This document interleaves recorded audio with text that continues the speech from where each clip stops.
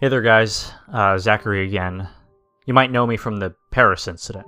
You know, the weird wax figure in a bunker. Well, I'm here to give an update on that.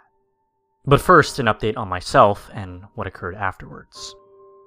I cut my stay short in the park, as I could tell that security were eyeing me a lot more than they had been before.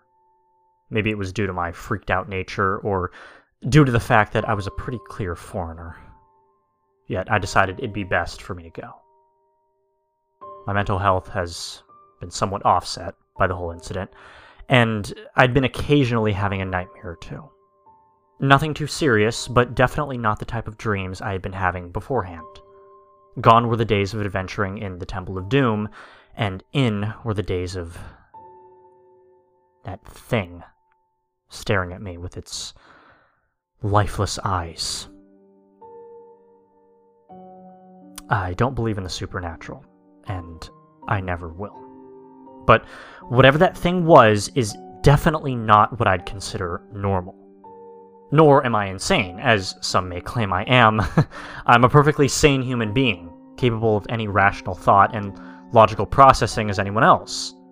I also do not have a history of mental health issues or similar incidents to this. To put it simply, I know what I saw. Now, upon my further research, mainly into that 80s, 90s time period, I had a few hits. One of them was an obscure wax figure company that was within France. Figuring that was the best lead, I attempted to research their contact issue. Of course, though, defunct. Yet that wasn't going to make me give up hope on the matter quite yet. Their address was public, and the factory seemed abandoned to the point of which breaking in would be easy. And to clarify, I've gotten desperate enough for answers to do this. I simply don't care about any consequences that could come from this. This whole thing might not even be the factory, but it's worth a shot, at least. So, while still in France, I happened to take the few-mile drive down to this old place. I told my bosses I was feeling ill, so I could get away with this little bonus trip. The ride went normally. No arcane demonic entities or spirits jumped out in front of my car. I suppose the scariest thing that happened was when I almost ran into a stop sign that had fallen down onto the road rather suddenly. Anyways, though, I got farther and farther down the path, though, and it became increasingly obvious to me that the place was in disrepair. Not the factory, that was obvious, but the roads in general were cracked and hard to steer on. Luckily, I'm a pretty competent driver, so I adjusted. When I managed to make it to the factory, though, it was the definition of lost to time. The building itself had windows that looked like they were completely smashed, and the front entryway was just hanging on by its hinges. Jesus Christ, I thought to myself, the wildlife must have done a number on this place. Looking around to see nobody within miles, I walked into the old place. Upon entering, I saw a receptionist's desk. One of the few things intact, actually. The rest was withered away to time. Old posters of various wax figures withered beyond recognizability, and broken equipment strewn about. There appeared to be a few office spaces around, but I'll skip to the short version and tell you that I found nothing useful within them. Just a bunch of old legal documents relating to partnerships with the big names in the entertainment industry. With this into consideration, though, the main part of the factory had... well, I got results. I'll tell you that. Once I had entered into the factory itself, it appeared to be a small place. Several conveyor belts strewn about with various different decaying parts and remains within. Most of it seemed unrecognizable from its former state, as with most of the place. As I walked down the line, though, I could notice that there appeared to be something intact on one of the assembly lines.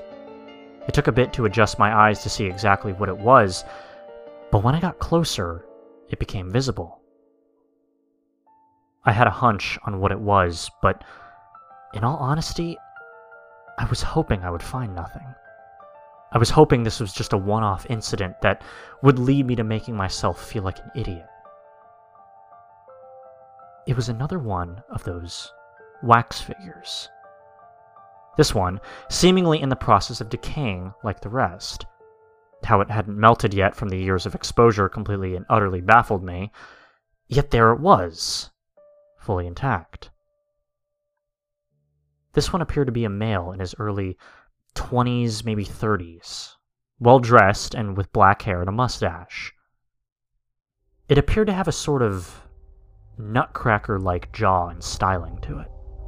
Less realistic and more cartoony than the previous model that I saw in the bunker. Looking over it, I decided it'd be best to leave it here for now. I took a few notes on its structure and anatomy and began to leave.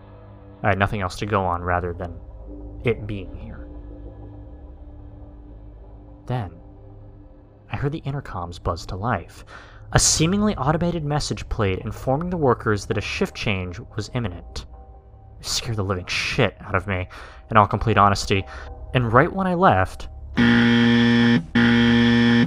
Huh. That's odd. Perhaps that was some sort of automated trigger to detect when people were leaving the factory.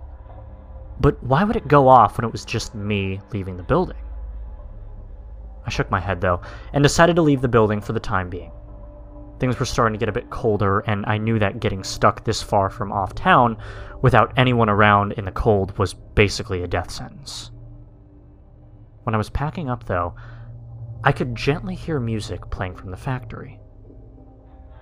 Being somewhat confused, and to my idiotically curious self, I turned back to the source. The Nutcracker. It was in the window. Immediately, I packed up and got the fuck out of there. I drove and drove and drove. I wasn't exactly sure if I was even going the right way, but I drove as fast as I could. Turning to the back roads that I didn't quite recognize and maneuvering my way through, and yet no matter how fast I drove, that fucking music was still always behind me. I didn't see the thing, yet I knew it had to be there. I knew for a fact that it had to be there or I wouldn't hear the music. So I kept on driving. I had to keep driving. It was the only way. In my hurry, though, I forgot about one thing. And this would be one of the biggest errors of my life. Shit! The stop sign! I tried to swerve out of the way, but it was too late. I ran over it and immediately began losing control of the vehicle.